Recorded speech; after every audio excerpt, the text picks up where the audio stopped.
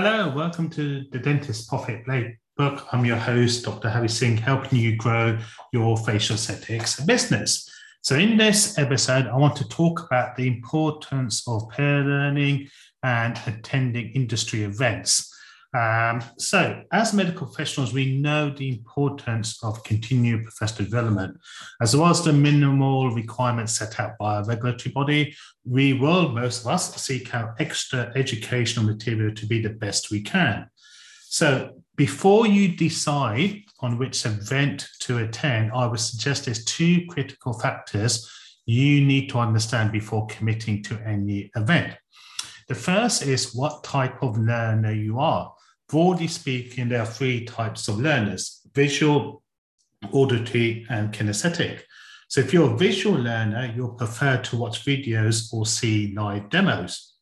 Auditory learners' preference will be reading journals and articles, whilst kinesthetic learners require hands-on element, i.e. doing to their learning. So you need to work out what personality learning style you are, visual or kinesthetic, because if you're a visual person and you're just being sent journals to read, you will get bored and get turned off. So what type of learner you are. The second one, which I see a lot of people not doing, is writing down what they're either lacking or what they want to expand on, and then seeking events that will fulfill this need.